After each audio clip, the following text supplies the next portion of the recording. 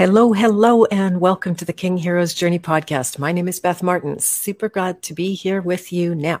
We're having a little bit of technical trouble in the back end, but that'll give me a chance to say hi to you guys, and we'll get Rockfin going as well. Going live there. I'm going to give you guys a link, and I see lots of good people in the chat already. So good. Okay, here comes the Rockfin link. So if you have any preference to jump over there, you're most welcome. And hello, Dime Bar. Hola from Spain. So good. Evan's here. Good afternoon to you. Laura Peachy. Lovely to see you. Doug Halverson. No matter what you do to me, I'm still going to rise above it. Yep. Amen. That's great. Spoken like a true king hero.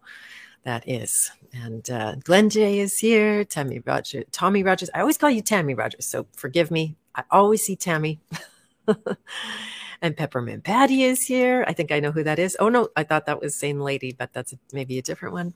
Excellent. Glad you're here, Sane Lady. This is going to be really beautiful. I just had a great chat with Brett. He is just setting up on a different instrument. It turns out that you cannot do this from an iPad. iPads have limitations. Sometimes there's things you can only do on an iPad.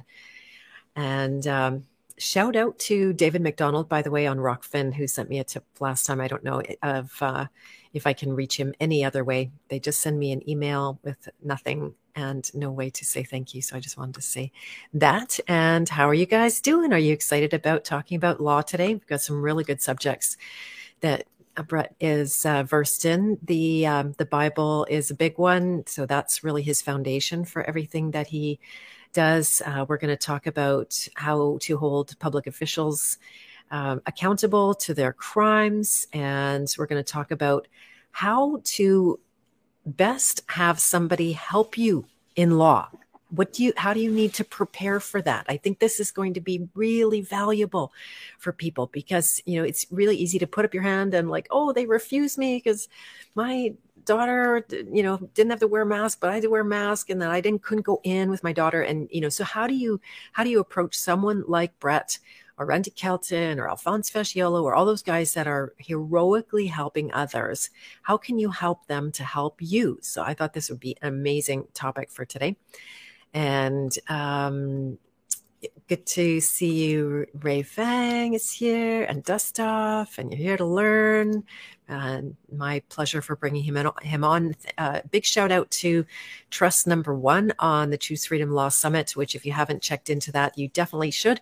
We have an interview coming up with Amanda Ridding, Rebecca Shepard, and Jane Scarf. We're going to be interviewing them probably for way more than 2 hours, and we might cut it up into some segments after the fact. But with the three of them on there doing a really good busting of the charter and a whole bunch of other stuff that they're helping people in Canada with as well. So do tune in with that. There's a link below for the Choose Freedom Law Summit. There's more than 30 interviews that Matt Belair and I did there, and we're adding to that collection now. Hello, A. Nice to see you from England. Glad you're here. And where the lady would look into her mirror thing and call out everybody's name. Yeah, Romper Room. Romper Room. Did anyone not grow up on Romper Room and all kinds of crazy programming TV? That would be me. We're going to talk today about records requests, how to make them. When you do it inside the court case or outside, different tactics. We're going to talk about distinctions that people tend to conflate, the difference between a variety of charging instruments, for example, notice to appear and summons. This will be a very fine point, the difference between them versus you and you versus them. That's really a fine point that I definitely could never have even dreamt up a question for, so I'm glad we chatted in advance. We're going to talk about digital records, how to actually navigate, because when you have more than one person or more than one case, then you definitely need to be able to track changes. I know when we did a notice and we were working with a whole variety of people at one time, it turned out just 4 of us in the end, but I probably have 75 versions of the same document, and they had to go to 12 respondents and had to all be totally, individuated by the registered mail numbers, right? So it's not a little thing to stay organized. Definitely not my favorite part of it. We're going to talk about how to do good discovery, how to get to discovery quicker. A few general things about, going on the offense in law, and the naive assumption that just because something you've found where they're committing a crime, that somehow gets you out of what you've been accused of also. So you have to address both. We'll talk about that. We're going to talk about what it's like to help people on the radio. And, it's sort of like a Dear Abby tell you, they tell you the sad story, and then you troubleshoot for them and give them advice on the fly, but that's not taking away from anything at all. It's they're obviously helping people a lot with that forum. If you're not familiar with it, Rule of Law Radio, it's a really good one to tune into. We're definitely going to approach the spiritual subjects, which is his motivation to be part of all of this at all, to help people. And then it really hinged on Isaiah 17, learn to do good, seek justice, reprove the oppressor. I still have to look up reprove, defend the fatherless, plead for the cause of the widow is the foundation. And he's shared some additional beautiful verses with me that I realize now I need to put onto my notes. So feel free to, it tried 4 different browsers. Oh, weird. Oh, that's just wrong. Oh boy. Okay, so I'm just helping Brett here to troubleshoot. Any way to create a temp Google. I don't know about you guys, but there's been a whole bunch of anomalous stuff. Safari, 2 Chromes, Firefox, trying Opera next. That's on the computer? That's just weird. I've never seen that. Okay, bear with us, you guys. Thanks for your patience. I appreciate it. There's so many good things to talk about. Ugh. Mm-hmm. I'm going to ask him about Brave. I mean, Brave is not... Shouldn't be the browser. Darn it. Hello, Carrie. Nice to see you. Expert of bar grievances and criminal complaint. Cool. So darn, but if we can't get on, how else can we do this? Roads to Rome. Possibly he could call me and you guys could hear him through the speaker. That's one possibility, but it won't be good sound for sure. Okay. I'm sorry, you guys. So hang on, go get a tea, notebook.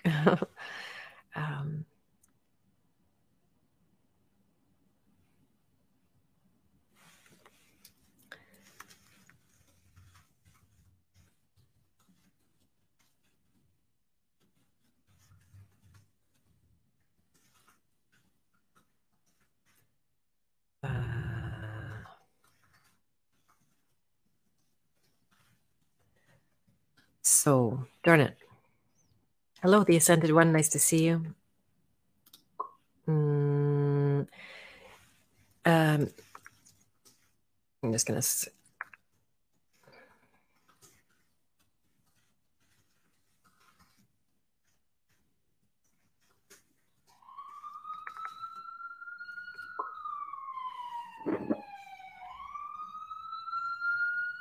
And you got the sirens, all of this stuff. Oh, this is annoying for you, Bucky. Oh, Joe. Okay, all right. Okay, I'm going to do an experiment and just call Brett.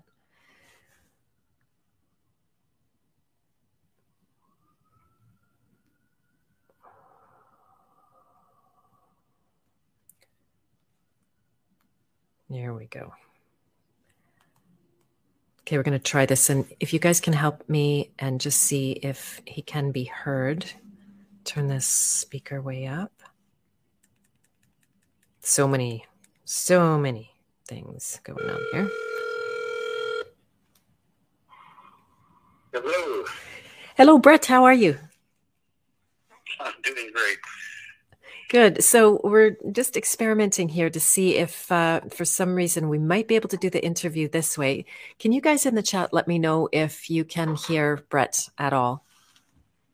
Yeah, because we're having a little trouble here getting a browser to work with StreamYard. Exactly. A message. Apparently, I'm the first one. It's true. Like, honestly, I've never seen any of this, and you don't need an account for it. So looks like you can be heard. Excellent. Good. So we're going to go ahead and yeah, I can. Yeah, that's amazing. A bit soft, but he's understandable. So turn your mics up. No doubt I'm going to be super loud, but we're just going to roll with it. How's that? Works for me. Okay, fantastic.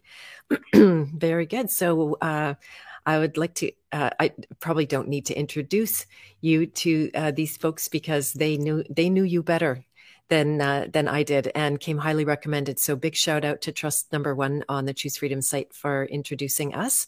And I took a chance and just texted you and you phoned me back, and that was awesome, or texted me back. So thank you for that. I have been already filling people in on what we're going to be talking about today. Do you want to just take a minute or as long as you like to talk about yourself and anything that you want people to know? Well, sure. I mean, I'm happy to join in with you today and talk about whatever you've got on your mind regarding the law, regarding justice, how it relates to the Bible. We could talk about some of my journey in getting there. For me, I probably like you said, most people don't have a burning interest in, just I really want to go to that law library and find me some boring books to look through. That's not the first thing on people's agenda, and it wasn't on mine. But as time goes on, you find out that this system, it's called justice, or justice system, doesn't necessarily treat people right.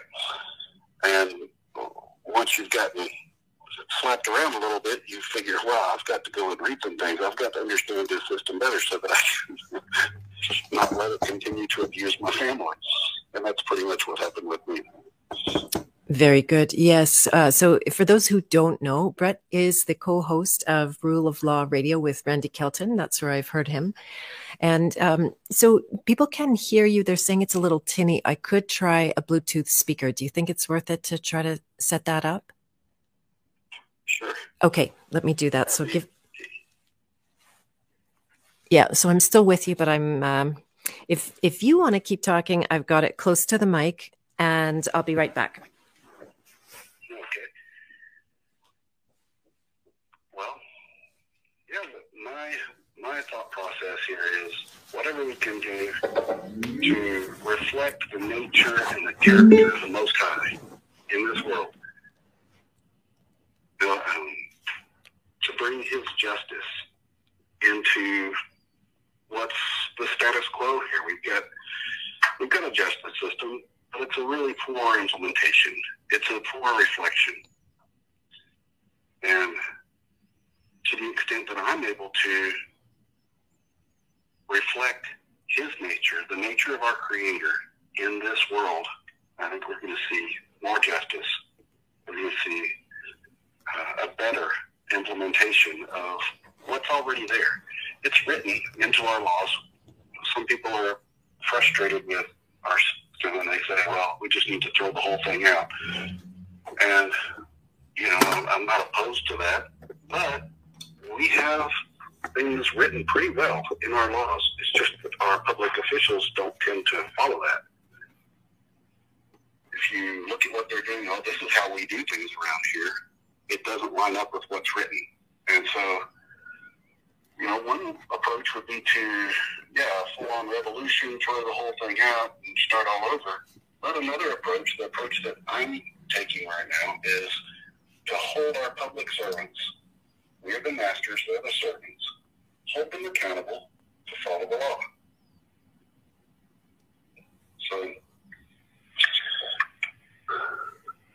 So yeah. There you go. That's beautiful. I'll tell you a little bit about.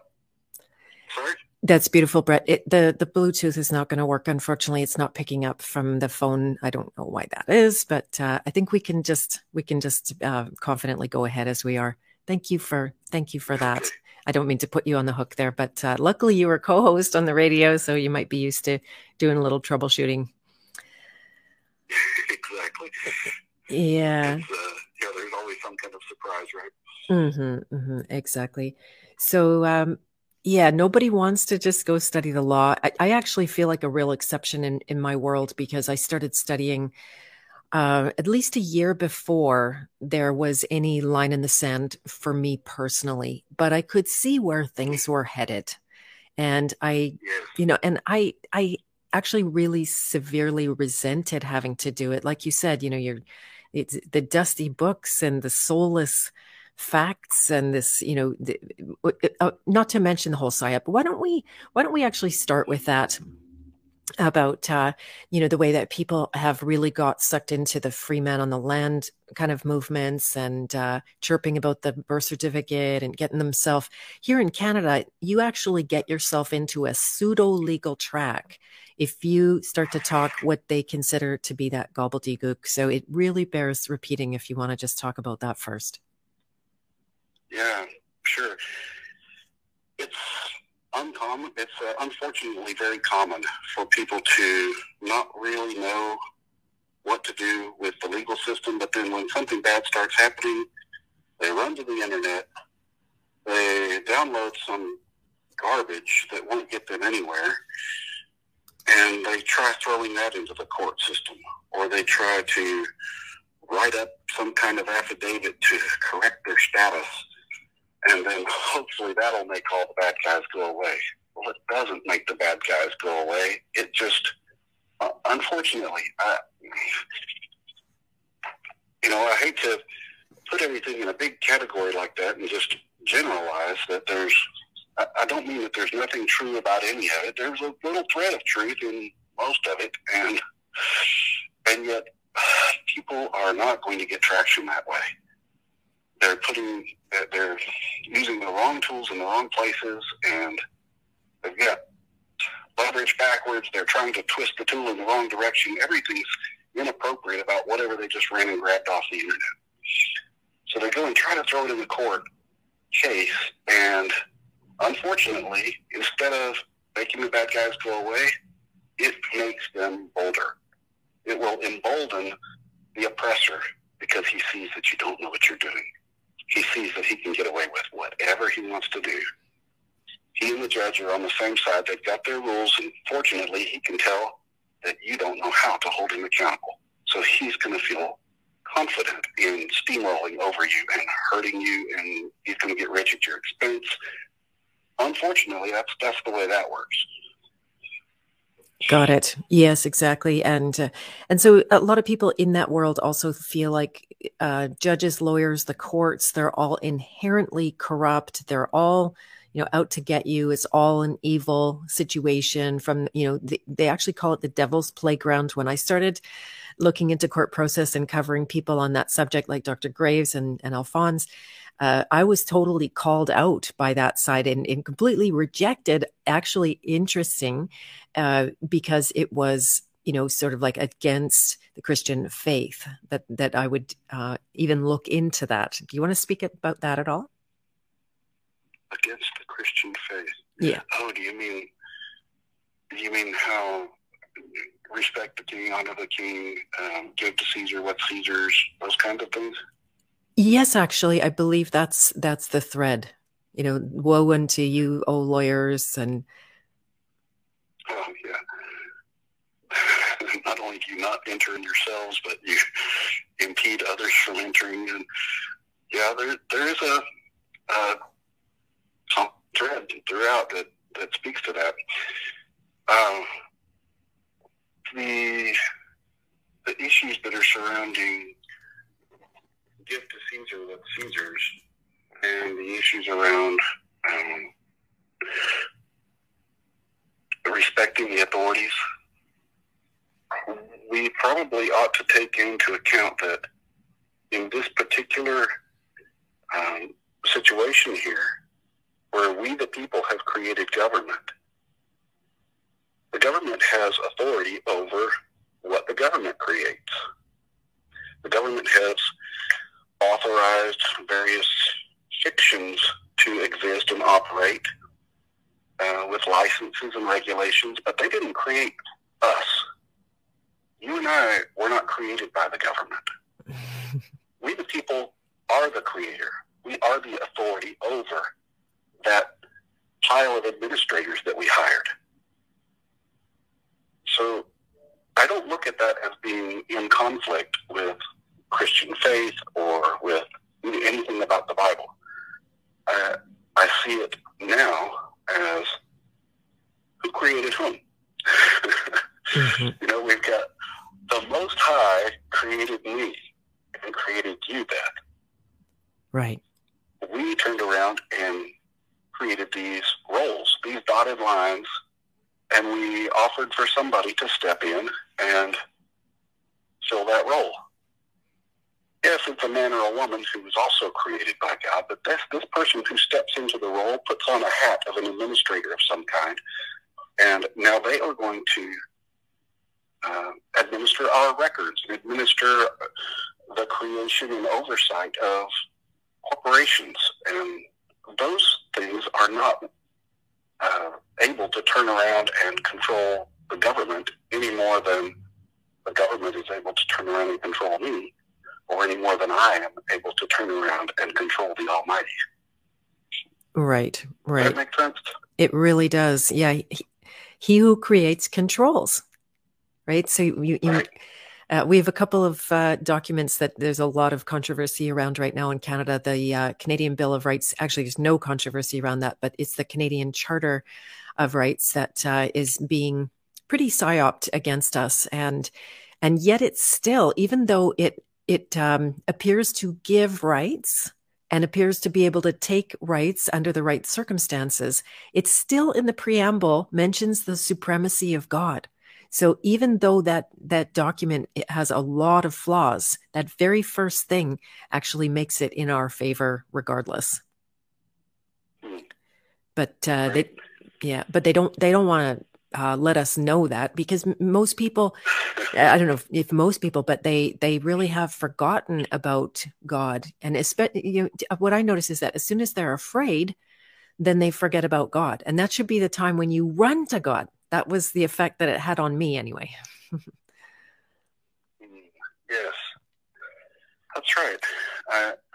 When we are in a situation that we can't see our way out of, it finally does come to our mind to cry out. And that, in my experience, crying out has become a theme.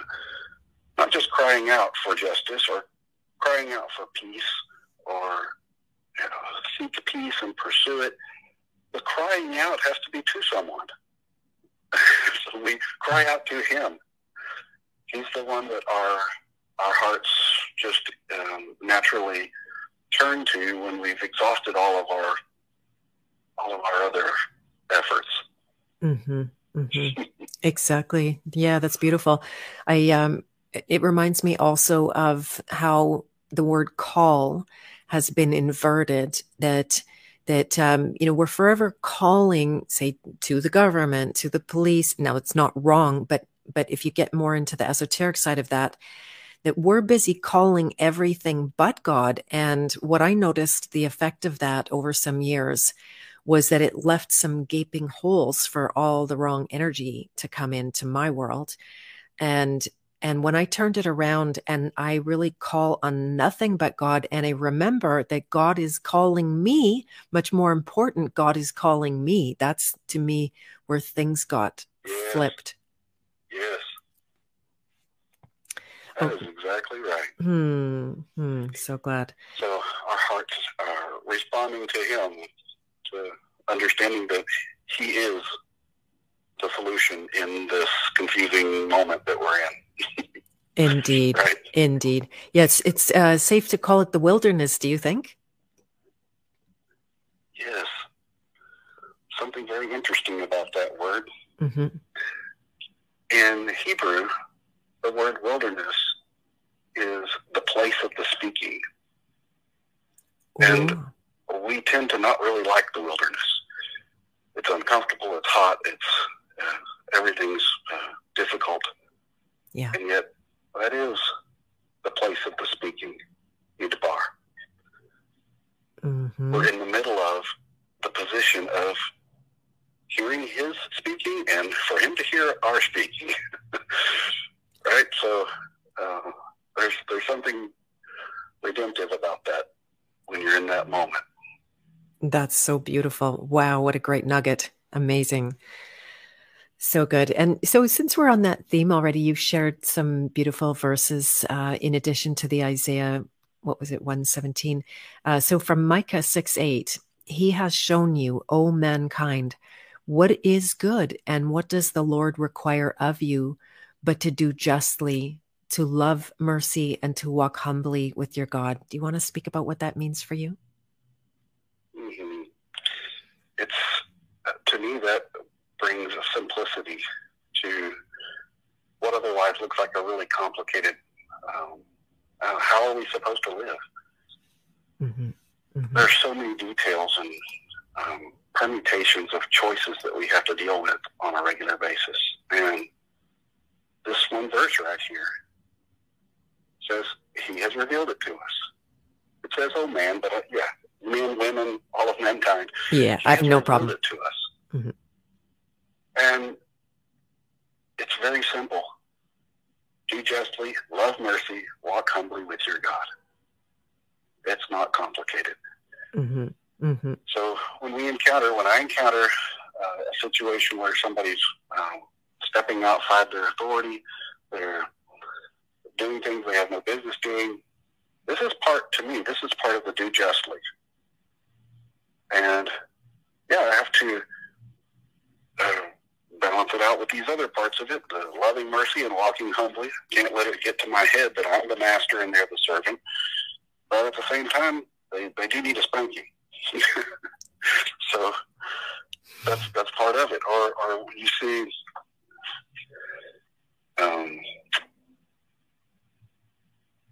Job 28 has an interesting story for us, telling about how man has learned how to do this and how to do that, how to dig for, how to move this mountain, how to mine for this particular material, and all these accomplishments of men, right, and women. So then it comes into a theme in the middle of, but where's wisdom?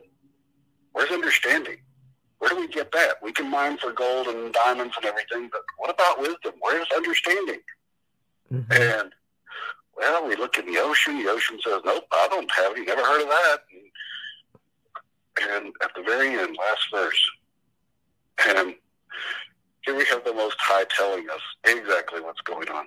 He says, behold, the fear of the Lord, that's wisdom. And to turn away from evil, that's understanding. So when I see these other situations all around me, and we need wisdom to deal with that. Well, what is wisdom? Fear of the Lord. And that's, not being scared, that's reverence. I imagine your listeners know this, but that's wisdom. Mm-hmm. And to turn away from evil, that's understanding. This is the basic building blocks of how we can approach all of these situations. Yeah, amazing. That's beautiful. Yeah, and it's a great distinction because when I first heard that, as we talked in private, I'm as if new to the Bible, even though I read it all when I was a child. But when I heard about fearing the Lord, this was like, huh? That makes no sense to me, because to me, fear, and of course, because, the Bible says fear not so many times, at least 100 or more. Some people say 365, and I couldn't find that number, but it's like you say, it's the reverence. It's the humility that comes from when you connect to God in all of the greatness. It doesn't make you think you're so hot. It makes you, it really is humbling. It's like, and in the most beautiful way. Also, what I've noticed is that the more I accomplish, again, I would think, oh, well, I'm so great because I've done this, but it's having this exact effect. It's bringing me to my knees, not making me full of myself. It's emptying me. Yes, that's right. It is a humbling thing, recognizing who's whom. Exactly. So yeah, that's a great distinction. And is there anything more from Jeremiah 22, 15, 16? He administered justice and righteous, and so it went well with him. He gave justice and help to the poor and needy, and everything went well for him. Isn't that what it means to know me, says the Lord? Yes, that is in the context of a king who was getting a reprimand. Okay. And I thought that was a valuable nugget there, because it's saying he administered justice and righteousness, so it went well with him. And that's something that all of the little K kings in the earth ought to recognize. It says he gave justice and help to the poor and needy. That's something not every king tends to think of, right? They try to expand their own reign and use up the little guy so that they can be bigger. But he says here, speaking of another king, he gave justice and help to the poor and needy, and everything went well for him. Isn't that what it means to know me, says the Lord?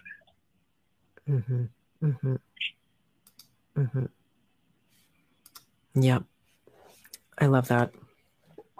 Also, just it speaks to his nature, the nature we're trying to reflect and kind of override the little weak reflection that we see around us that's called the justice system. We take that kind of justice, the nature of the Most High, and bring that to reflect into this world. I love that. When we were creating our documents, we had the guidance of somebody who was deeply spiritual and very much into the Bible. And he said, you're not writing these documents to these perpetrators. You're writing before God.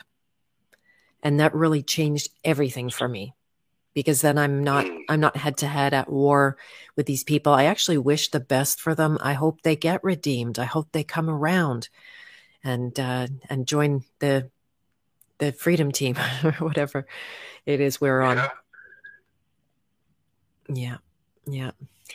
But while you're hoping that, you have to also be ready to give them the spanking that they might be needing. Right, exactly. Wise as serpents, right? Wise as serpents, gentle as the dove. Yes. And any loving father will be disciplining his children when they need it. Right. Not beating them up for the sake of beating them up, but when they need discipline, there's nothing else that you can put in that place. You can't just talk nice and expect that to affect a change in the behavior. There has to be some discipline, and that's, we the people have created this government here.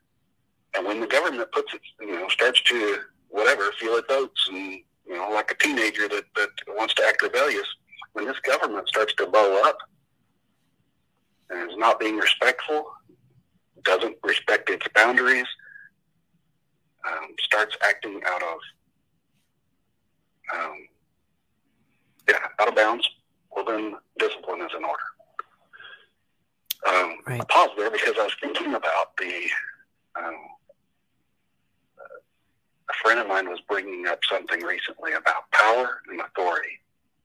Our government operates in power.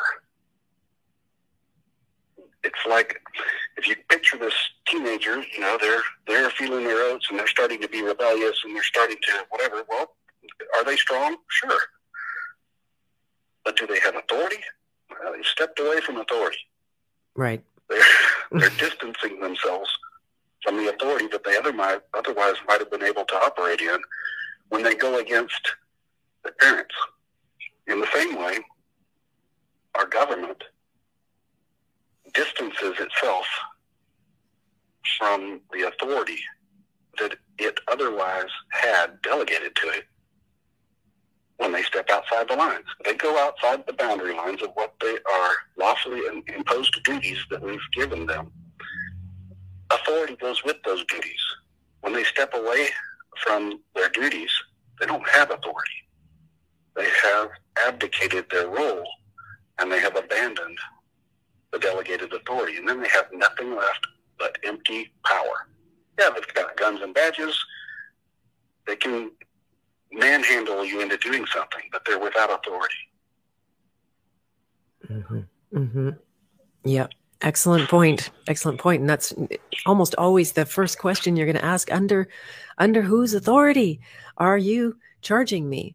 There's actually a wonderful story recently in Canada.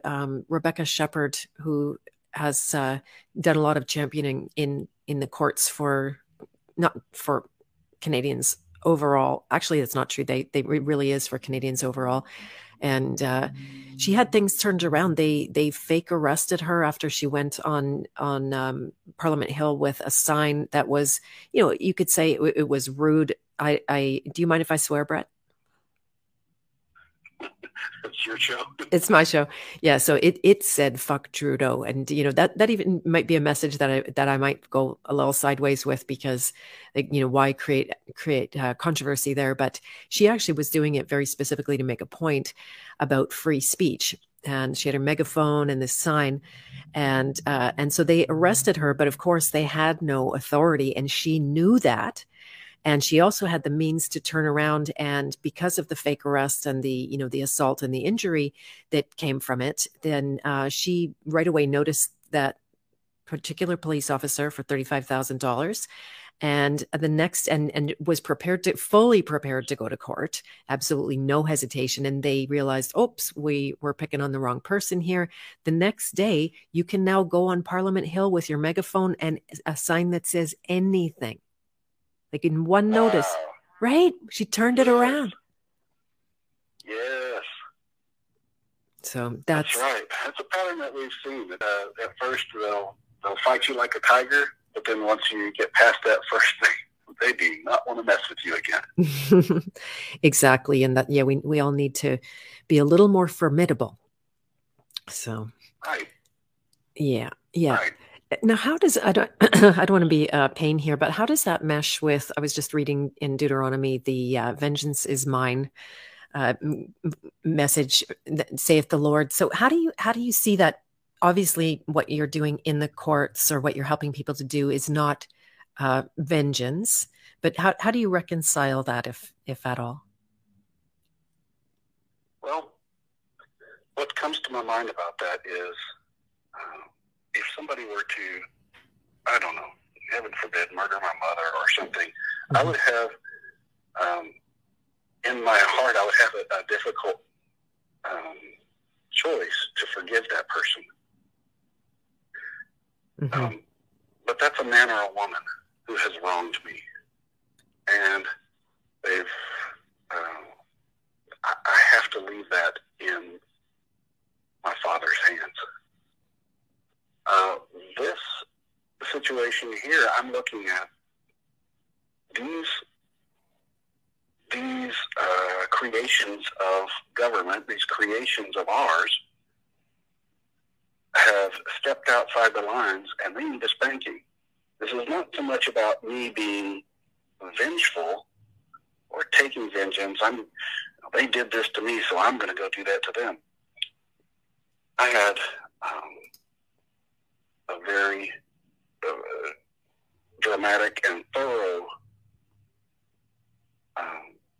burglary happen where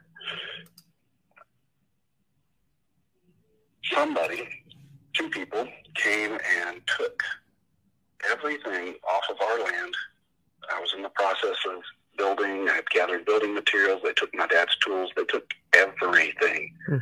Beth, I'm talking, they took my son's nightlight. They took half-burned candles. They took forks out of the drawer. They took the entire drawer. They took everything. There was nothing left. Wow. They took the air conditioner. They took the heater. I mean, they were extremely thorough. And I could see the tire tracks where they rolled a trailer in there.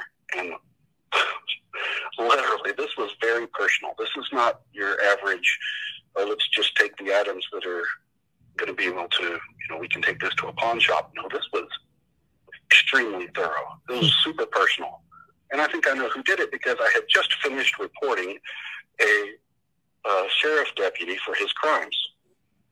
And boom, immediately right after that, we have this happen. Oh. So I have a challenge in my heart. Right. I don't really want to go and steal all of his stuff, but there is something in my heart that I have to address with my maker and make sure that my heart's in the right place when I report his crimes, and he has more crimes that still need to be reported. So when I do that, it's a heart issue for me to make sure my heart's in the right place, and I'm letting him have a much better punishment than what little bit I could give him. Right, exactly. Wow. Yeah, because you're not right with God when you're allowing yourself to be victimized. Yeah, both are true. Mm-hmm. Mm-hmm. Yeah, and it doesn't leave you alone. It's one of those things that I recently was about to buy a house, and at the very last second, these private guys, who I don't think are bad at all, by the way, so this is not to call them out, but they pulled out a waiver saying that I would be 100% liable for all of their work. And I wanted to do it because I wanted the house, right? Like, he who wants more loses. And then, but it was my law friends that reminded me, Beth, you can't be liable for something you didn't create. And I knew that would just be, trying to, I don't know, fake my way through this situation, and maybe ending up in a place that would be really bad. Yeah. So maybe we can jump in with some of the really specific things that we were talking about earlier on. And when it comes to, where should we start? Got a nice list here. So what about the distinctions that people tend to conflate? Say the difference between the variety of charging instruments like notice to appear and summons, and this distinction. Okay. Yep, them versus you is not the same as you versus them.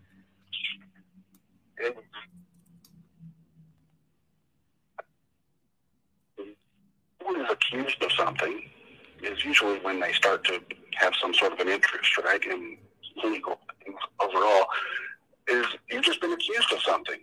But it's not right. There's something that wasn't right, and so the natural response is to point out everything that wasn't right. I wasn't speeding that much, or whatever is the issue, that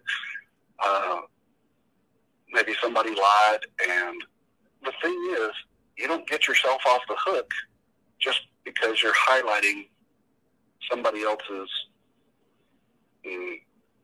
what they did wrong.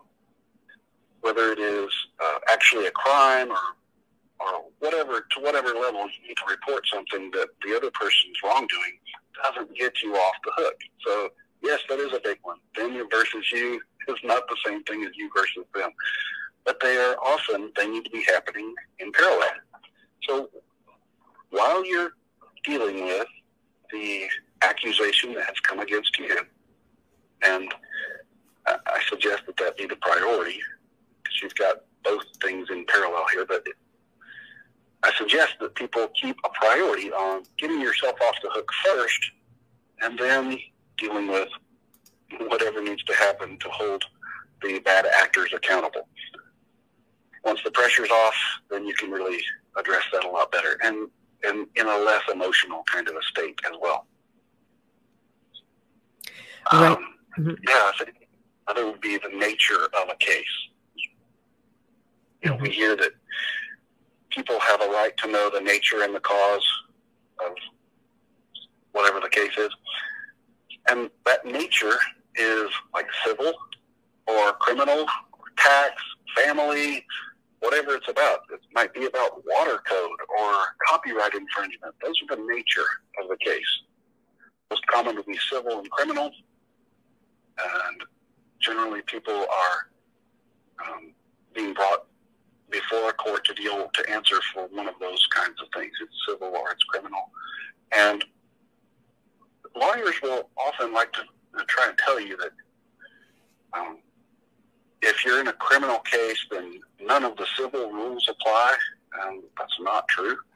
Everything is a subset of civil. So you've got rules. Generally, they're called the rules of civil procedure, and they'll be different for different jurisdictions.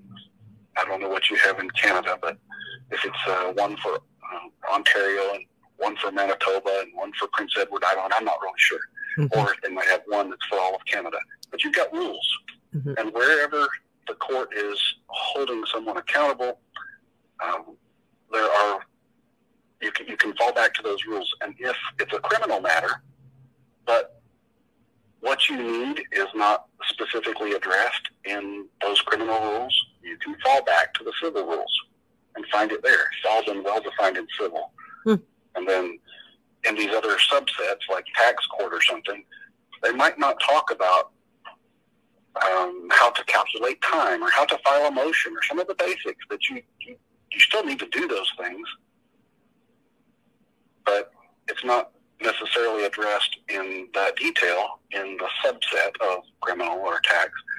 And so if it isn't, then you fall back to the general, which is the civil. But if it is specified in, say, criminal, well, then that overrides the general. So I think that's an important thing for people to try to get clear about. Mm-hmm. Yes, I've actually never come across that before, so that's really good to know. They seem like two completely separate categories, so I didn't realize that criminal came under civil law. So that's a good nugget. Mm-hmm. Mm-hmm. Yeah, because how else would you know how to calculate time, for example? If it says that you must do something within 10 days, or you have to give 7 days notice before a hearing, or 45 days notice, how do you count that? Do you skip the holidays? Do you skip the weekends?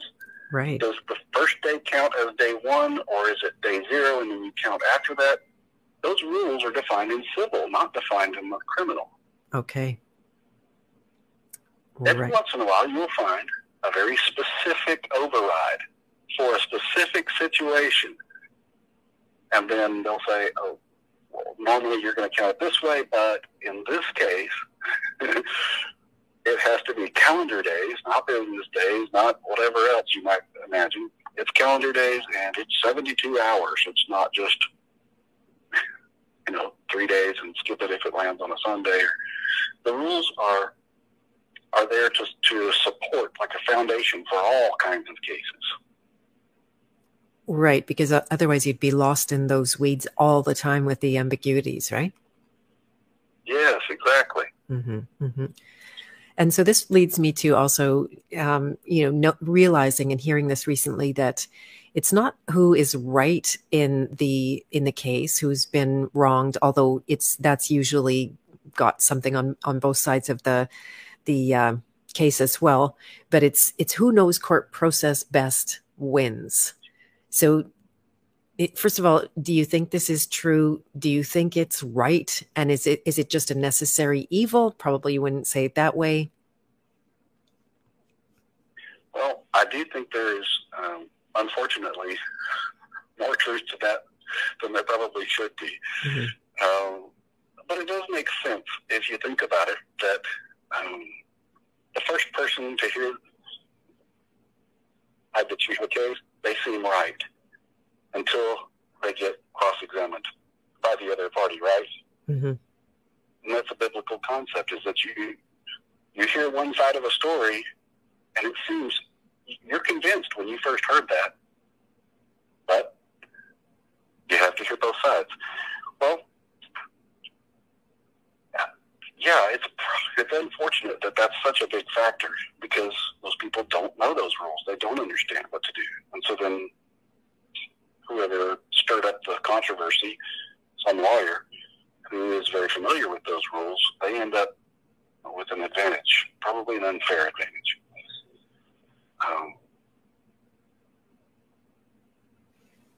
But it doesn't make sense, because even just picture you're starting fresh, you're wiping the slate clean, there are no rules, and now you're going to build your own society. It's going to be the Beth Martins Society, and everybody's going to do things in a totally different way. We're not going to have all these rules anymore. There will be an evolution of, here's how these matters have to be adjudicated. Mm-hmm. It just has to happen. There has to be some ground rules laid for, here's how we communicate. You can't just say, well, I served you notice. Didn't you see the Skyrider last Tuesday? No, that's not service of process. I appreciate that you had an airplane fly by and he wrote some letters in the sky, apparently. I didn't see it. I wasn't there. There are certain ways that people need to get served, and other ways are not considered service. So that knife cuts both ways. When a lawyer tries to pretend like they served you, and you go look at the rules and you find out that the lawyer did not follow the rules, I mean, he's going to be shocked that you went and actually read the rules. Right. And that's a beautiful thing, because often they're breaking the rules. They're fudging left and right. They're trying to push things through their way. And as soon as you go read the rules, you can wipe the floor with them. Right. Yeah, that was one of Dr. Graves' big points, is that the lawyers are not necessarily all corrupt, but they're lazy. And if they know you don't know the rules and you're likely not to look up the rules, then why do they need to actually follow them? Exactly. Yeah. So do like Dr. Graves says, go read the rules.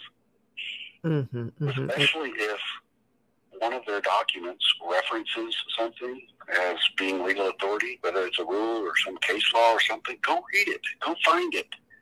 Go look at it. They often misquote things. They often will just throw something in there that has maybe a similar keyword or phrase, and they throw it in without even reading it themselves. And sometimes you'll find that what they quoted is not on point. On point meaning the case is similar in enough ways that you could use it as a reference point. And so it's not on point. Maybe it was you're accused of something in a traffic situation, and this other person is already a convicted felon, and so they had to do certain things this way in treatment of that case. And you can say, well, that's not on point. And when you highlight these discrepancies to the court, the judge will give that attorney a hard time. They don't like having bad law brought to the court. Yes, exactly. Yeah, that would be downright embarrassing. Mm-hmm.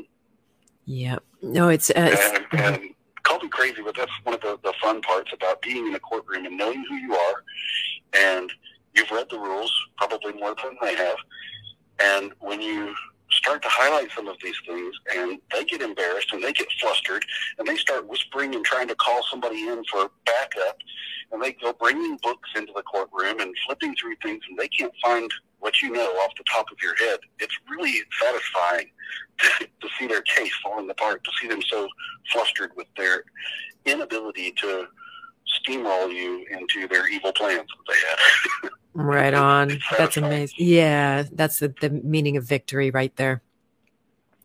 By the way, if I have any mods in the room, can you help me? I might have a problem here with the last two comments that came up on YouTube. If you don't mind to keep an eye out, that I got my hands a little full here, as you can see, but hopefully that doesn't turn into anything. And so then let's talk about going on the offense in law. So, it's one thing to be accused and then you are having to defend yourself, but especially when it comes to, and this will maybe blend in terms of what legal issues you're able to help everybody with, or anybody with, not everybody, especially in the last couple of years when we've had all the infractions on the rights, but it's been highly controversial. Oh, yeah. Right? Highly controversial, because you get the judge who drank the Kool-Aid, and how is he possibly going to find for your rights in that case? Yeah, you have to take him to the code. He's not allowed to just rule on what he feels like. You have to take him to the code. If he finds in favor of someone who has not brought legal authority, or who has only brought their feelings and their, drama talk in place of legal authority, then he's not allowed to make a finding like that. That would be called abuse of discretion. That's supposed to get him yanked off the bench. So he doesn't get to just do what he feels like. He doesn't get to rule on what he thinks is right. He has one job. He has to take the evidence that comes to him, which gets filtered through the rules of evidence. Unfortunately, people don't really we'll go off on that tangent in a moment. He takes the evidence that comes to him, filtered through the rules of evidence, and applies the law to the evidence, to the facts. He can't just decide what he thinks is a better way. Now, a jury is different. A jury can take a look at that law and say, yeah, I don't think that's appropriate. I think this person should have a different kind of punishment, and they can set it out to what they think is right. So, depending on what's going on there, what kind of the nature of the accusation that you're facing, and the situation that you noticed there, like with the judge, you mentioned a judge who drank the Kool-Aid. So there's a possibility that the jury drank the Kool-Aid. Depends on what you're approaching and what they look like. In some cases, it's better to have a jury trial. And in some cases, it's better to have a bench trial. Bench meaning let the judge decide. Because the judge has to rule by the code. He gets no wiggle room. And you get to hold him accountable. He's going to probably try to do something else. They seem to always have their own little agenda. But you can just raise an exception to that and call him out for judicial error. He's not allowed to bring his agenda to the gavel. He has to only rule on the code. Right. Yeah, great distinction there. And that's actually the mistake that we were making a lot, maybe everywhere, I was going to say in Canada, but, arguing the science. And when it comes to the science, they always have the more expensive experts on their side. And, you can unfortunately prove anything, even though we thought we were so righteous with that. But what we really should have been arguing were the actual rights and the code and the blasting through. Because here's an interesting thing, Brett, about our Canadian Charter of Rights that they have propagandized since 1982 or 83, I guess, when it was created to overshadow. They hoped it would overshadow the Canadian Bill of Rights, which is very foolproof, really based on the supremacy of God.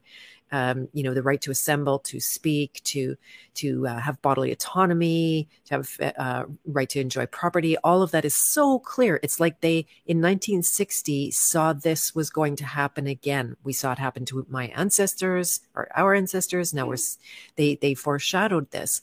And it's foolproof. So they came along in I believe, is it 82, you guys, or 83? They added to the Constitution with a Canadian Charter, and it explicitly says that under the opinion, if it's under their opinion that they can remove your rights, they will. So it's like you said, that's not the judge's job. Convenient. I know exactly. People think they don't even think that the Canadian Bill of Rights is still in effect because the Charter came along. But this is actually a really beautiful discovery on behalf of Stand for Thee. Big shout out to the ladies over there. And Beth, I look at it the other way around. Okay. I look at it as these people who are intending to assert some kind of authority, they have the burden of proof. Nice. Proof that such authority has been delegated to them. And it's not this mindset that they can do whatever they want if they say so. That doesn't fly. They have to have a delegation of authority from the people. The people have to have given this to them. And if they can't find it in their document where we gave them that authority, they don't have it. They can't invent it. They don't have it. They're not going to get it. And, you know, constitutions and Bill of Rights, and these are documents of limitation. They don't grant anything. They put limitations on our creation. Mm-hmm. We've created this government to do certain things, and we are going to provide rules and restrictions on that. Mm-hmm. They don't get to just make up whatever they say is right, and especially one person's opinion on whether they get to take rights away. No, they just don't have it. I know. So when you're talking about arguing the science, I completely agree with you. That was that's like when you need to take a tree down. That tree's dangerous. It's leaning over the road. Somebody could get killed. And you need to take that tree down. You don't go trimming a leaf off of the end and then trimming another leaf over here. You take an axe to the root of that thing. The whole tree needs to come down. That's what I'm correlating in my mind to the assertion of their authority that they don't have. So it's not about whether or not you could convince one of them that it was a good idea, or it might do more harm than good, or all of those things. They had no business even stretching out their hand to touch that right. Yeah. Exactly. Yeah, no, that's just such a great reminder, first of all, that the burden of proof is on them to show their authority. And that's the part that's just so easy, because they've got the guns and the money, and they don't mind using scare tactics like the fake arrest, right? They had no grounds for that arrest, but they did it anyway. And if you don't know, they don't have grounds. Well, I certainly hope that lady is holding them accountable. Oh, yes, she is. Yeah, they got to. We talked about going on the offense. Right. So what we do, I can tell you about America. I'm not really sure how accurately this translates to the Canadian world, but you can just tell me what you know might be different. Sure. You're basically, all of it is complaints to some extent. You're making that complaint. So you have to say who, what, when, and where about the perpetrator. Mm-hmm. And everybody can be guilty on a criminal complaint. You can use a criminal complaint to report any crime. So I'm in Texas. We've got Texas crimes, and we've got America crimes. You can go to the Fed and report a federal crime, or you can go to Texas and report a Texas crime. So whatever they did wrong, you need to go find where it's listed in the list of crimes. So I don't know if you have one per province list, or if you've got a Canadian list, but that's where you would go and you would report that crime. Mm-hmm. Yeah, we have the criminal code, so federal. Criminal code, okay. Mm-hmm.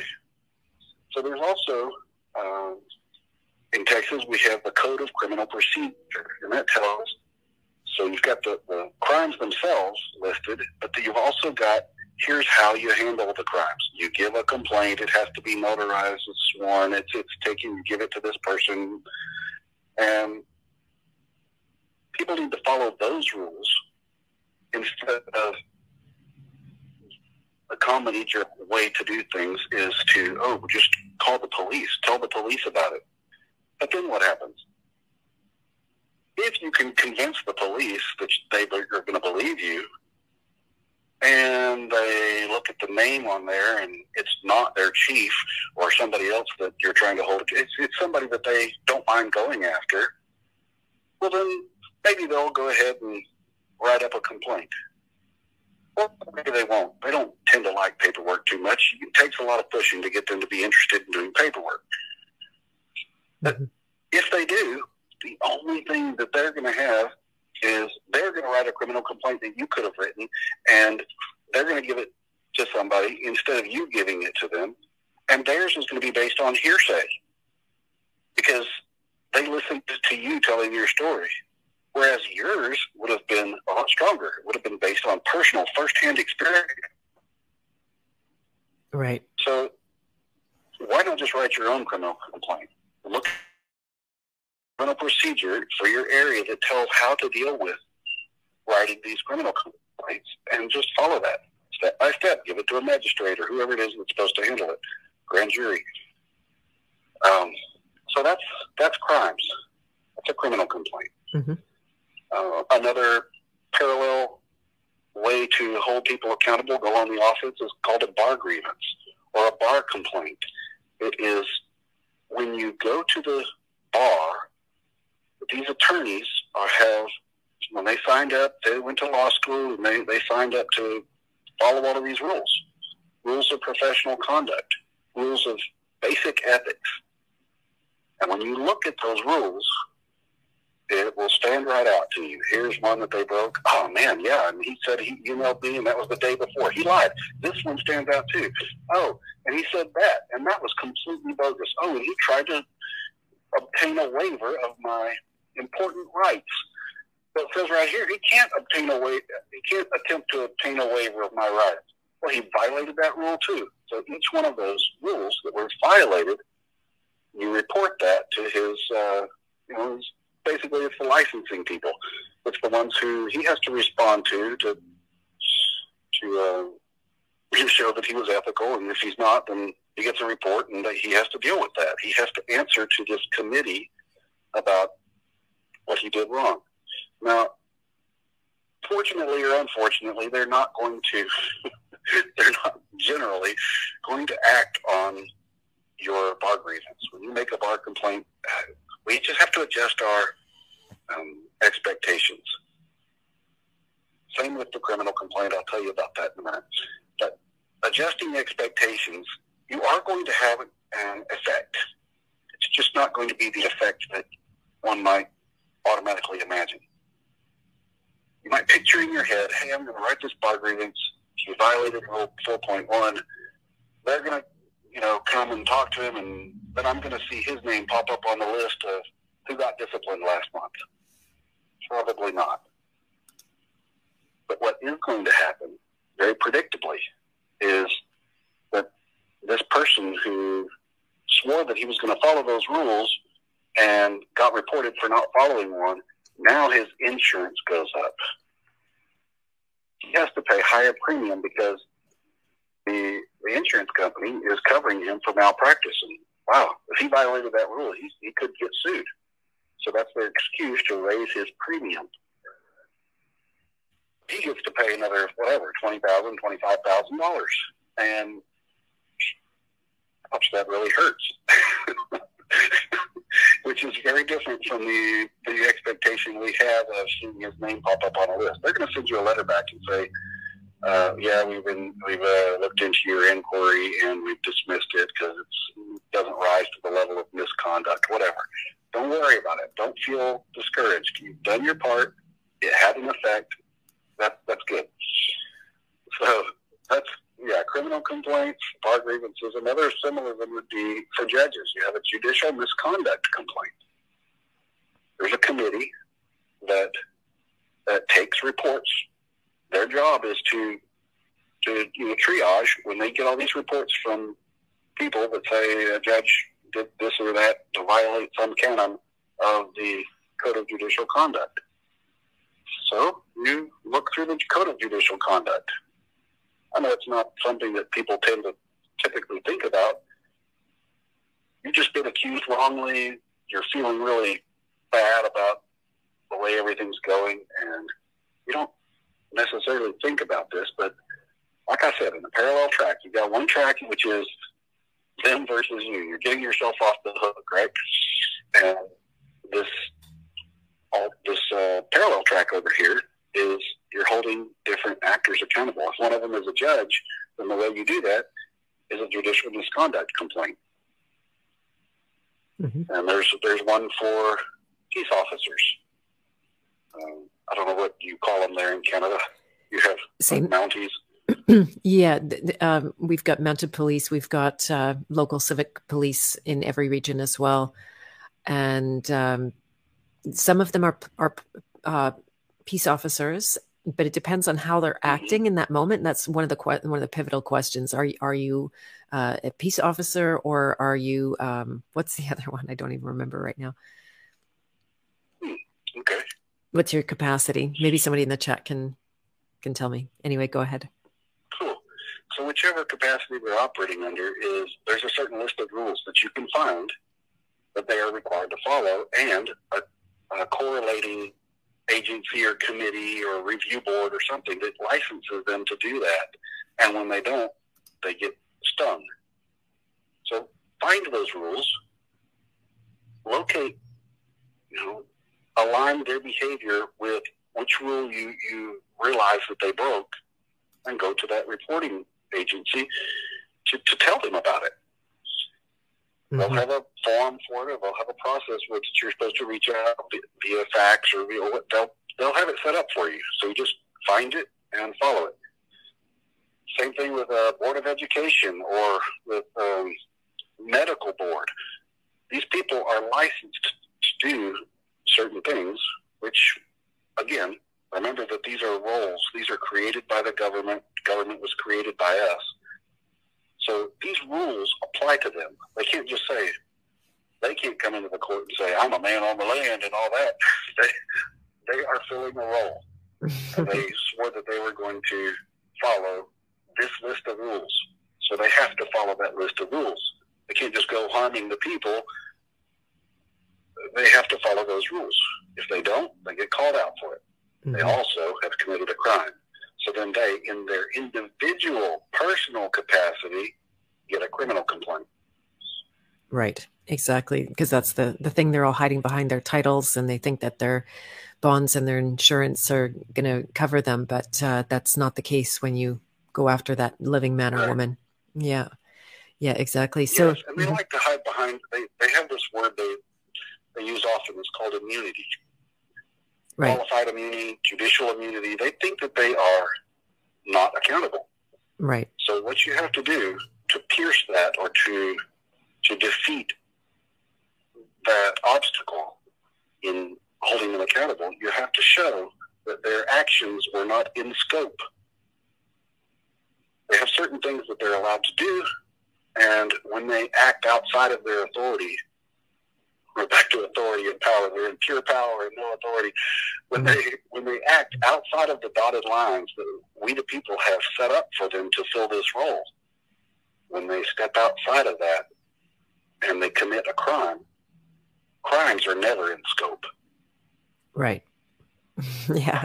It should go without saying. So they have no immunity. Yes, exactly. Yeah. Wow. That's really good. So I'd love to go on and talk about discovery, how to get there sooner through your pleadings. But there is something that somebody in the chat that I've been noticing, and I'm not sure if we can help at all at this stage, or you can help at all is a better way to say that. But in the case that somebody's been injured and then the doctors are telling him he's okay, but he's not okay, how would you begin to approach that from a legal perspective? Because pain is subjective, right? How are you supposed to prove you're in pain? Yeah, that's a good point. Well, it's back to first-hand personal experience. The doctor has an opinion, and it's a valuable opinion for some things. But when it comes to how is this person feeling, he can't speak to that. He has zero knowledge. The person who's in pain is the only one who can make that assertion, and nobody can rebut it. It can't be challenged, because if it were in a case that's an ongoing case that I would be dealing with, I would put an affidavit into the record, and I would say that I'm in pain. Right. Describe the pain if necessary, whatever, and say I'm not fine. I'm in pain.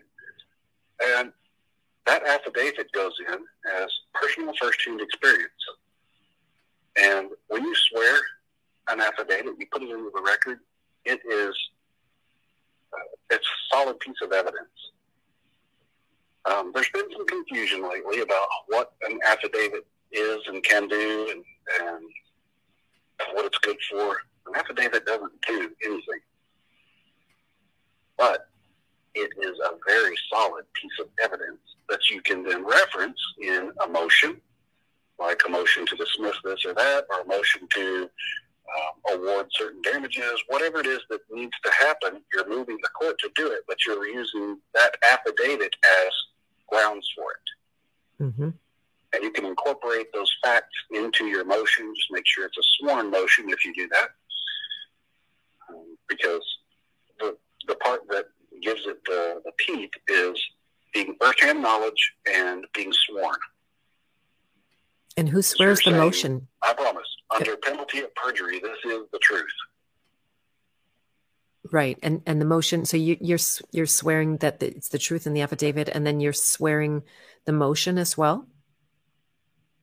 If you've got it already sworn on the affidavit, then you don't need to swear to the motion.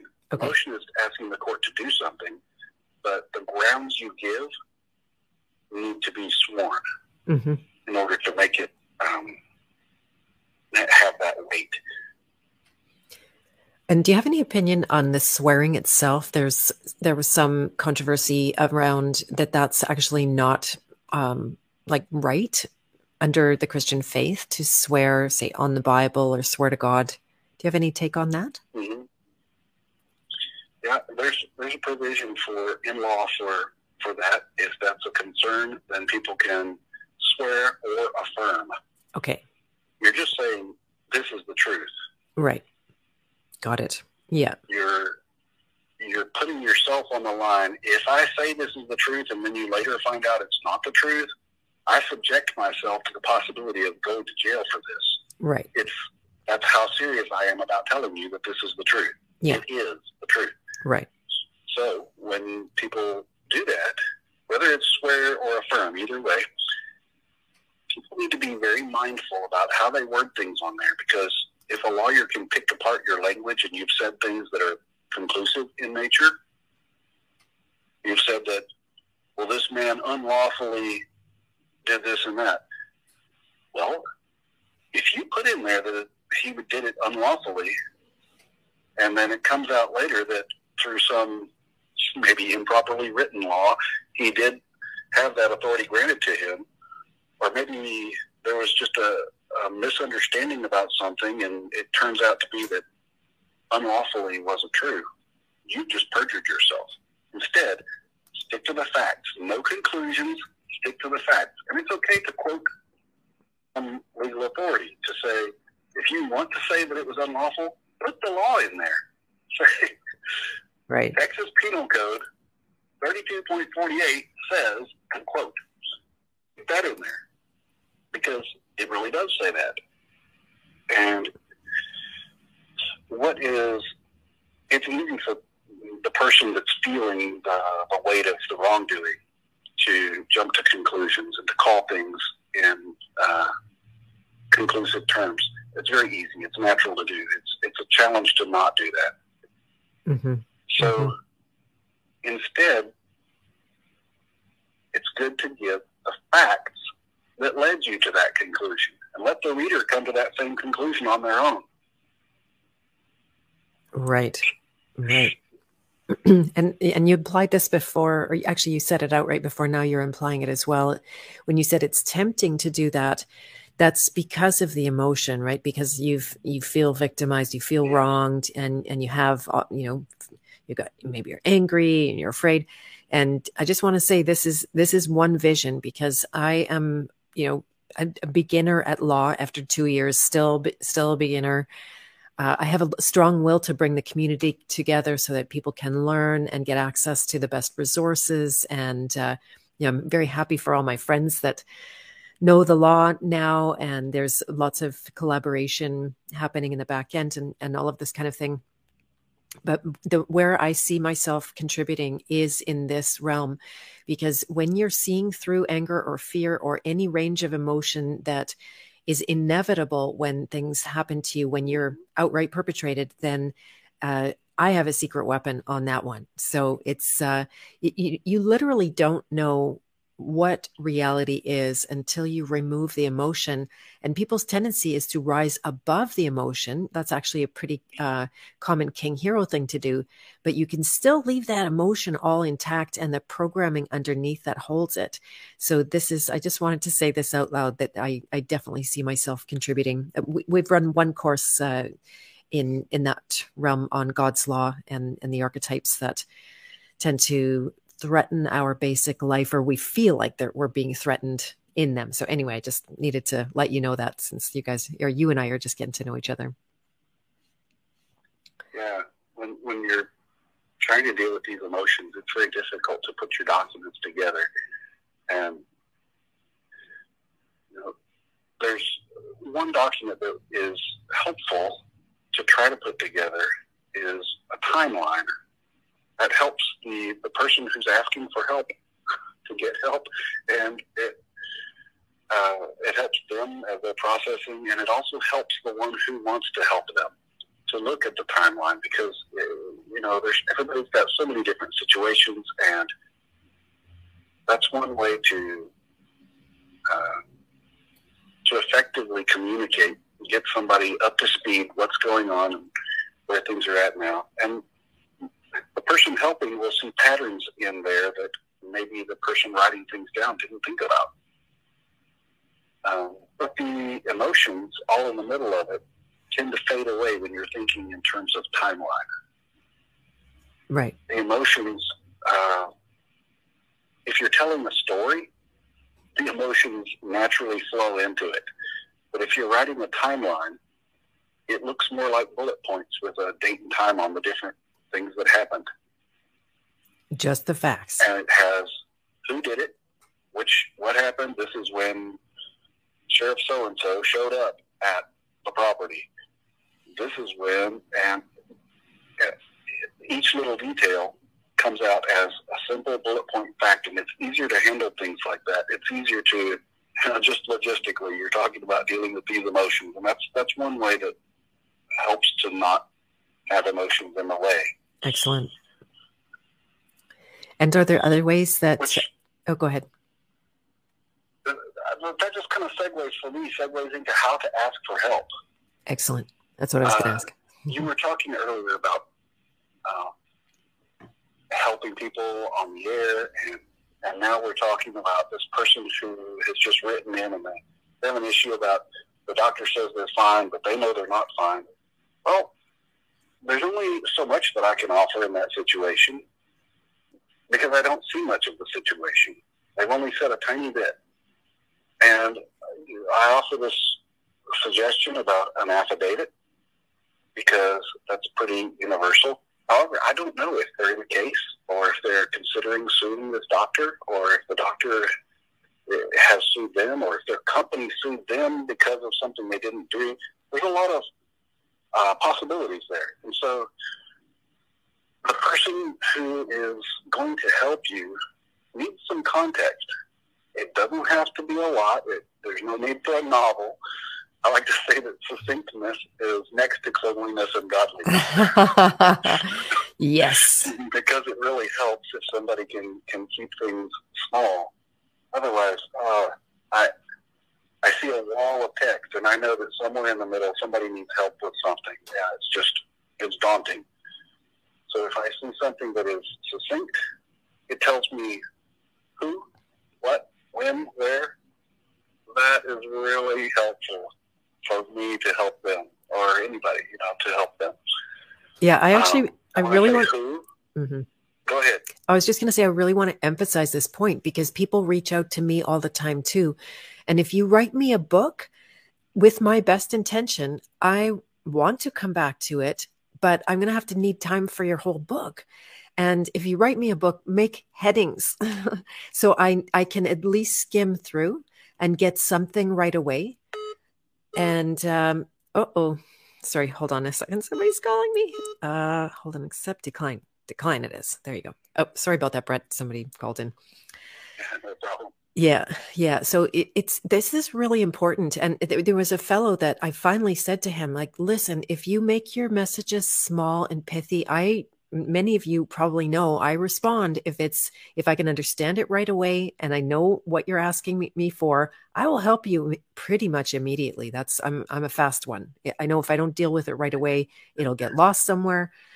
But yeah, if you can contain yourself and put your thoughts down in a really succinct way, then your likelihood of someone helping you goes way down.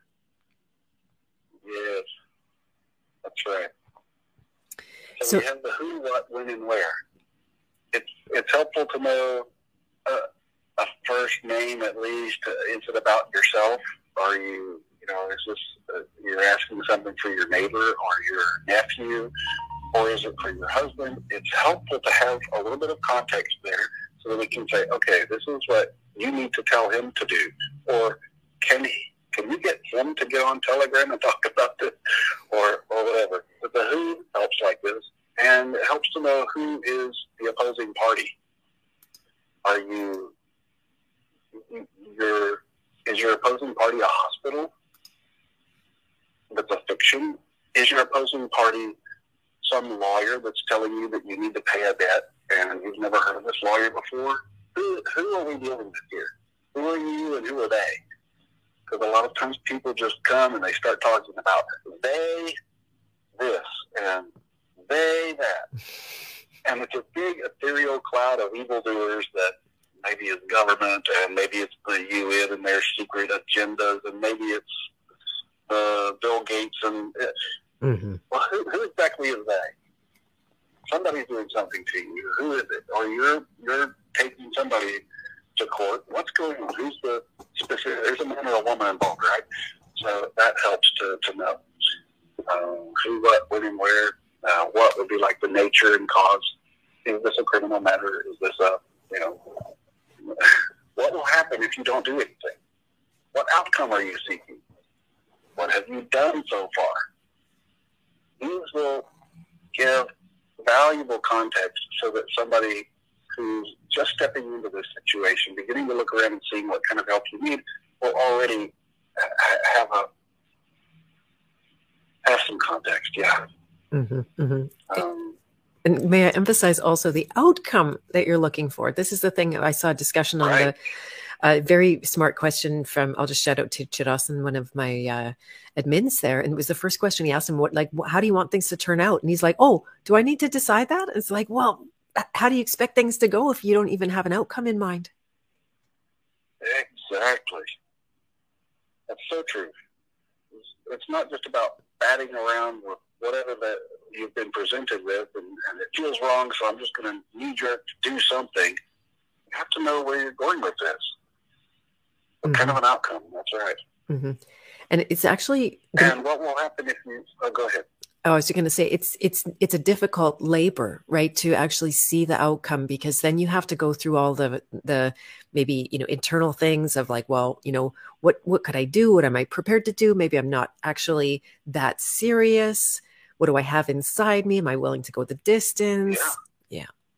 That's right. Some people will recognize, when faced with that question, will recognize that they don't really care that much. It's going to be a hassle. They're going to have to deal with this for a long time, and it's going to involve a whole lot of paperwork. And, I actually don't care enough to do this. I think I'd rather just take a shortcut, pay this, and be done, or whatever it is. Yeah. It was said to me by a lawyer some time ago that the legal system is a drip system, or justice is a drip process. And, you can see people go through 10, 11 or more years of litigation, and then they lose. And even though they were willing to go the distance, so that's something I don't like to argue against court process. That's definitely not what we're here to do. But are there ways to expedite? We were going to talk about discovery, that it's good to get to discovery fast. So how do you create speed in this whole process? Well, if you are the person who is being accused, then you have a right to a speedy trial. If you are the one who is, let's say you're responding in some sort of a civil matter, you don't have that right. It might take a very long time. So it depends. If you have a speedy trial right, then you can have the case dismissed. The case against you can be dismissed for lack of a speedy trial. And that's as simple as filing a motion saying, here are the facts. On this date, they started trouble. On this date, it's still not handled. And I have not introduced anything from my side. No delays have come from me. All of the delays have come from them. The law says this many days or months or whatever your local code says, and we've passed that. So I move this court to dismiss the case.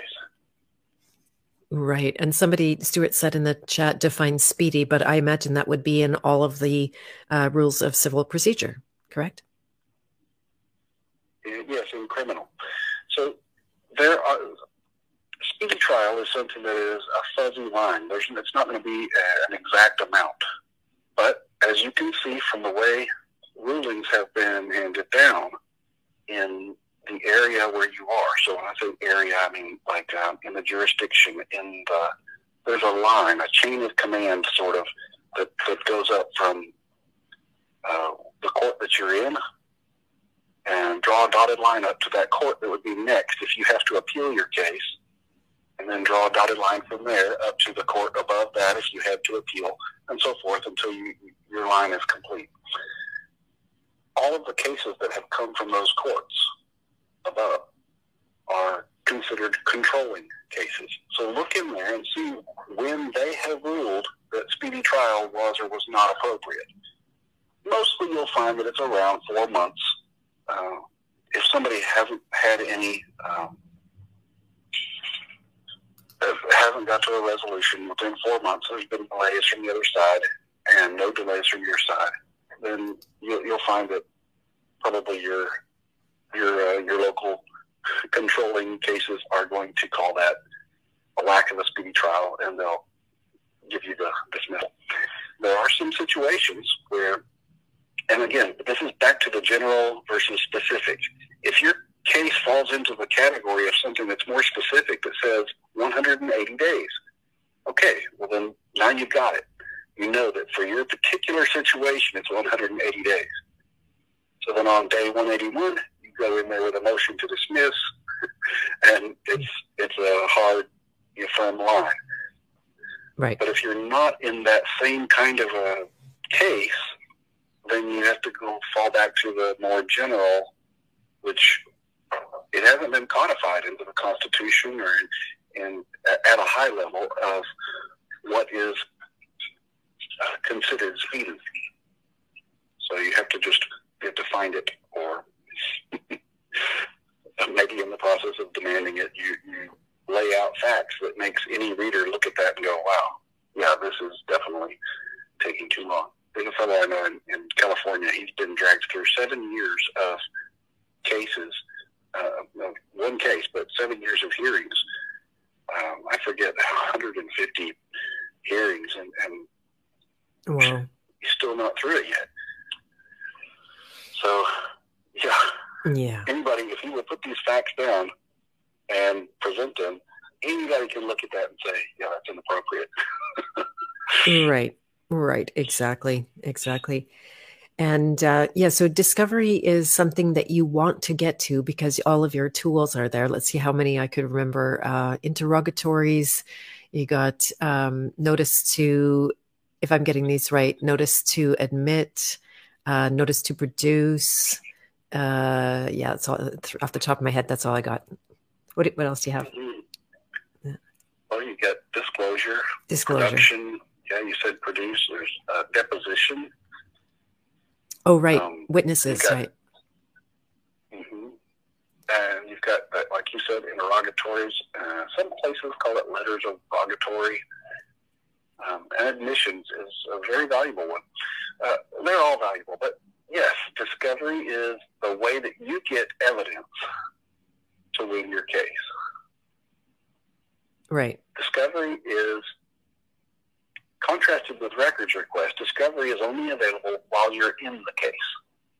Records requests you can get before, during, and after. But the during is limited to whatever you can obtain via discovery.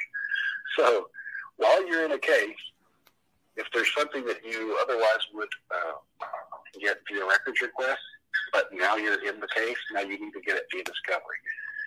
So that could cover the production of certain records, say production, and to some extent might be disclosure. But you've also got, I love admissions. Admissions are the best. I love those too. You are putting some statements of fact out there that if you craft it well, you think through this, you sit and you ponder and you write this statement. Each one is like a nuclear bomb. Each one of these is going to be crafted so that it's totally true. They can't deny it. But if they admit it, their case is destroyed. Right. So you write those, you write admissions like that. And I like to put, to save some, you're going to have a limit of how many admissions you can, a total number of admissions that you can request. Mm-hmm. You can't just churn out as many as you want. With some of these lawyers that try to abuse discovery, they can't just keep throwing more statements for you to admit in the record or to add you. There's a limit. So depending on the kind of case, you might have 15 total, 25, 20, it depends. You have to look at the case, look at the nature of the case, and what do the rules say about that particular kind of case. So let's say I'm dealing with one that allows 15. I'm going to send maybe 3 up front that, well, anywhere, let's say I could be maybe between 3 and 12. I want to save for later at least 3, but as many as I can. So I'm going to throw some in there that will just destroy their case. And then I'm going to turn right around and I'm going to ask them to produce a bunch of things, give them a few interrogatories. Interrogatories and admissions are slightly different. But I'm going to just strategically, I'm going to throw those admissions into the hopper and then turn around and I'm going to start asking them for a lot of other stuff. They're going to get busy doing the other stuff and arguing about it and objecting to it and whatever. Meanwhile, admissions have a clock ticking. Right. And you check your local rules, it might be 30 days, and usually is. If they don't answer in 30 days, they are admitted. Those statements are deemed admitted, and they can't argue otherwise. Right. So you don't ever want to compel cooperation when they ignore your admissions. Just leave them ticking. Got it. But if they ignore your other things, your request for production, for disclosure, you're sending them interrogatories, and they don't completely cooperate with that, then go to the court and file a motion to compel cooperation with discovery. Right. And talk about this. I sent them 5 interrogatories on March 31st, and they still haven't answered. Right. Your Honor, will you please compel them to cooperate with discovery? And he's going to look at, you send a copy of whatever it is that you're asking them for, and he's going to say, well, that's perfectly reasonable. It looks like it's reasonably calculated to produce admissible evidence, all right. Yep, you're going to have to cooperate to get them the discovery they're asking for. And meanwhile, your admissions are over there just tick, tick, tick. Okay. And then when 30 days comes up, they can't argue those issues. Okay, fabulous distinction. That's great. Yeah, good to know. I think things might be a little different in Canada because I heard somebody working with the notice to admit, and then things were not automatically, because that was our understanding as well from Graves' course, that things would automatically become fact in the case, but it wasn't the case for this one particular fellow. But I can't speak across the board, of course. Not in Canada, or not in what, Manitoba, or which rules were we looking at to determine that? Yeah, great question. I don't have any who, what, where. It will be somewhere in Canada. I'm very vague. Okay. Yeah. Well, yeah, if we can narrow that down, and we can figure out that fine point, just finding the rule that goes along with that. Right, exactly. So you can take a look at the Texas Rules of Civil Procedure. I believe it's 198.2 that talks about that, and you might find some similar language that you can search for in your Canadian rules. Okay, great tip. I will pass that along. And what about records requests? Anything that will make them be transparent to us that you can recommend? Yes. Records requests are much broader than discovery in that you don't have to be in a case for this. You just want your public servants to be transparent with you. And there's a little bit of gray area when you've just been accused of doing something and you need to ask for some records of something. I always try with records requests first because, well, they haven't really commenced their case. They're still trying to get their act together and don't even have a case number, whatever. So I'll start with records requests. But records requests can be about anything. It doesn't have to be a controversy. You could be trying to find out which of the council members voted to tear down that bridge at the end of the street. And you want to know who seconded that motion. That's not really, you're not suing anybody. You just want to know how people voted. You weren't at that council meeting and you want to know. Or you want to know how much money did my province spend on this Save the Bears effort that they were talking about. They had posters up all over town about Save the Bears. How much did they spend on that? Right. And you want to know how many bears were saved. Well, that's totally within your rights to find out about that. You get to ask them to be transparent with you. And so you always go to the head honcho. There's somebody who is in charge. And that's who you're going to go to. It'll be the elected official, the appointed official, or in some cases, if there's neither of those, then you'll be looking at the head of a department, like director or something, over a whole department. So you're looking for top dog here. You don't ask questions. Instead, you think about what records are going to answer your questions.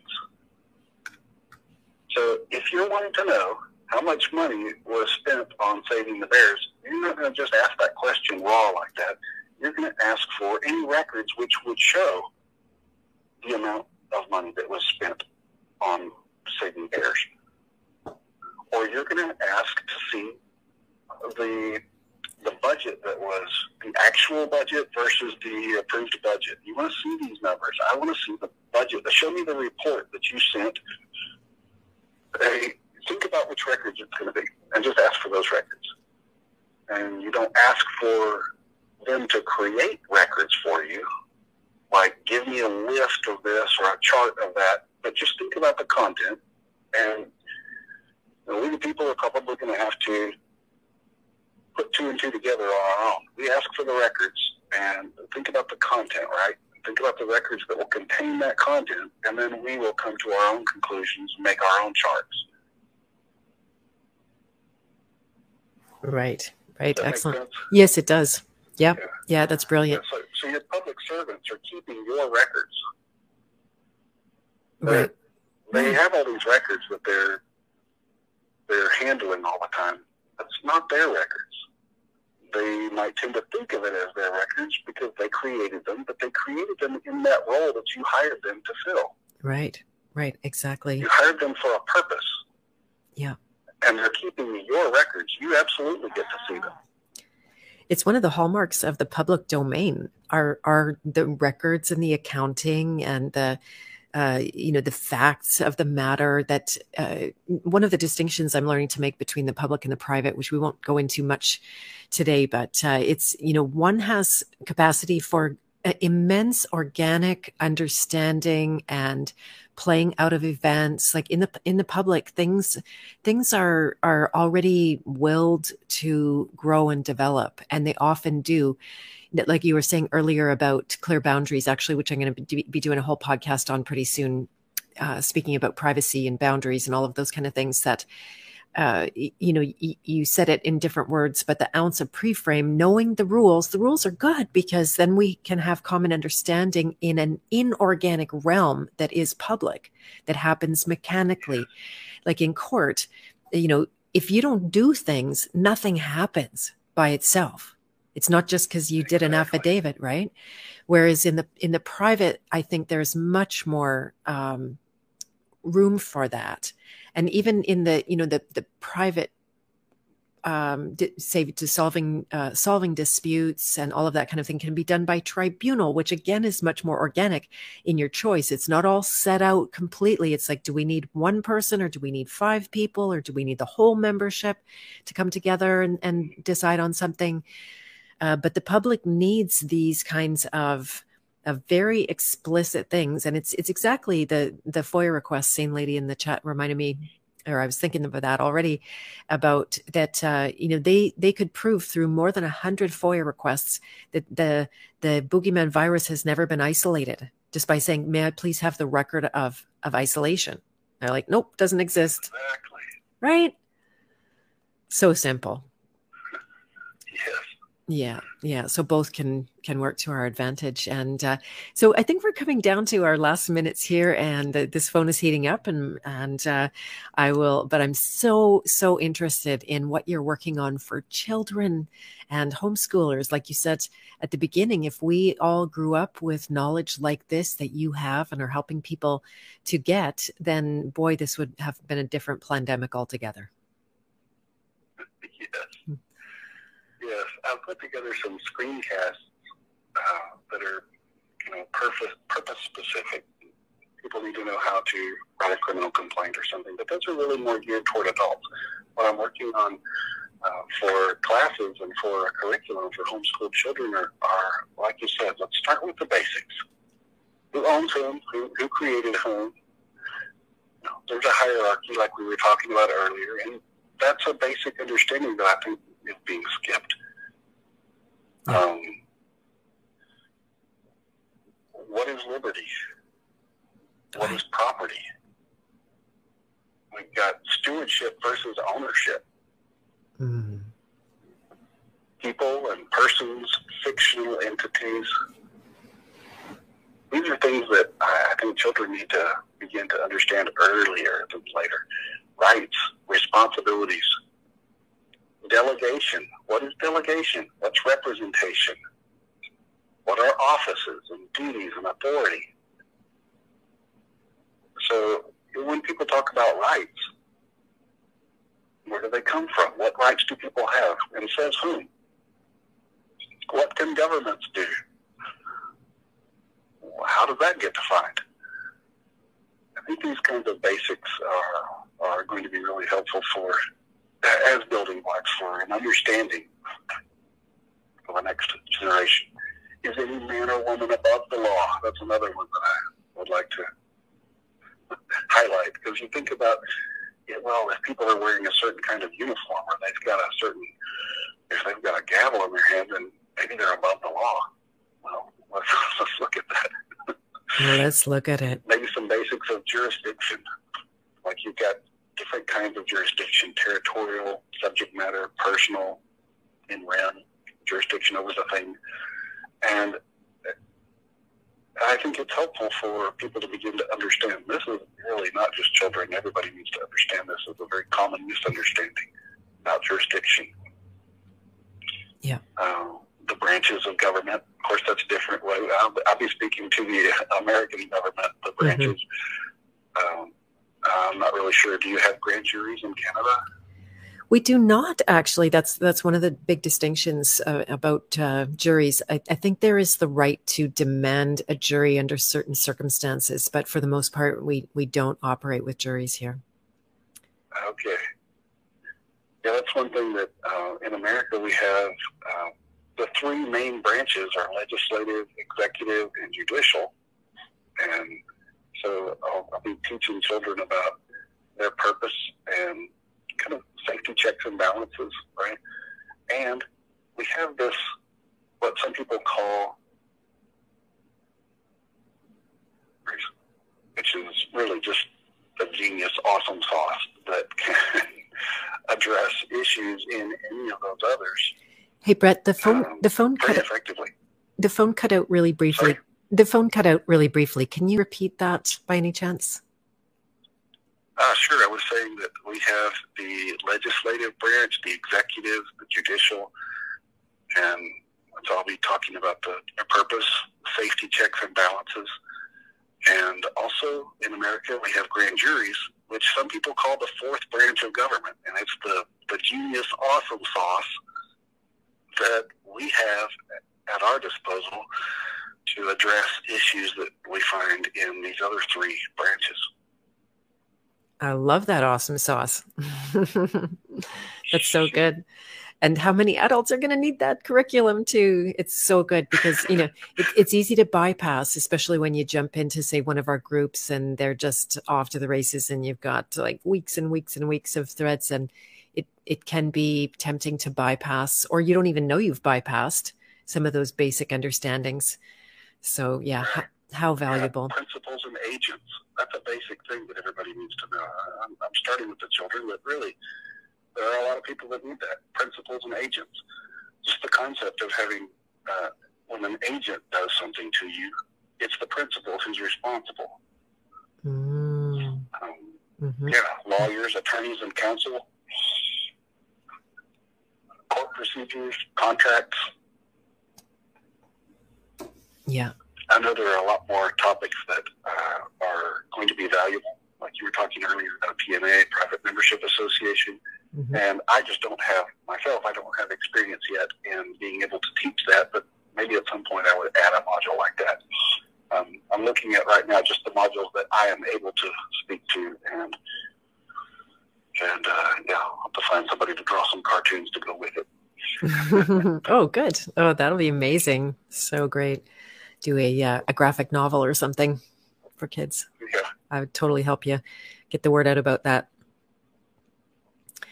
All right. Well, this has been amazing, Brett. Thank you so much. I knew it was going to be wonderful after our first phone call. Just really love your energy. I love where you're coming from with all of this. The foundation is very powerful and strong. And I just want to say there's not anybody I've met in the law world that didn't have that spiritual foundation, at least enough to draw me in and give me a basis for listening to them and understanding myself, who exactly I am in this process and what truly gives authority.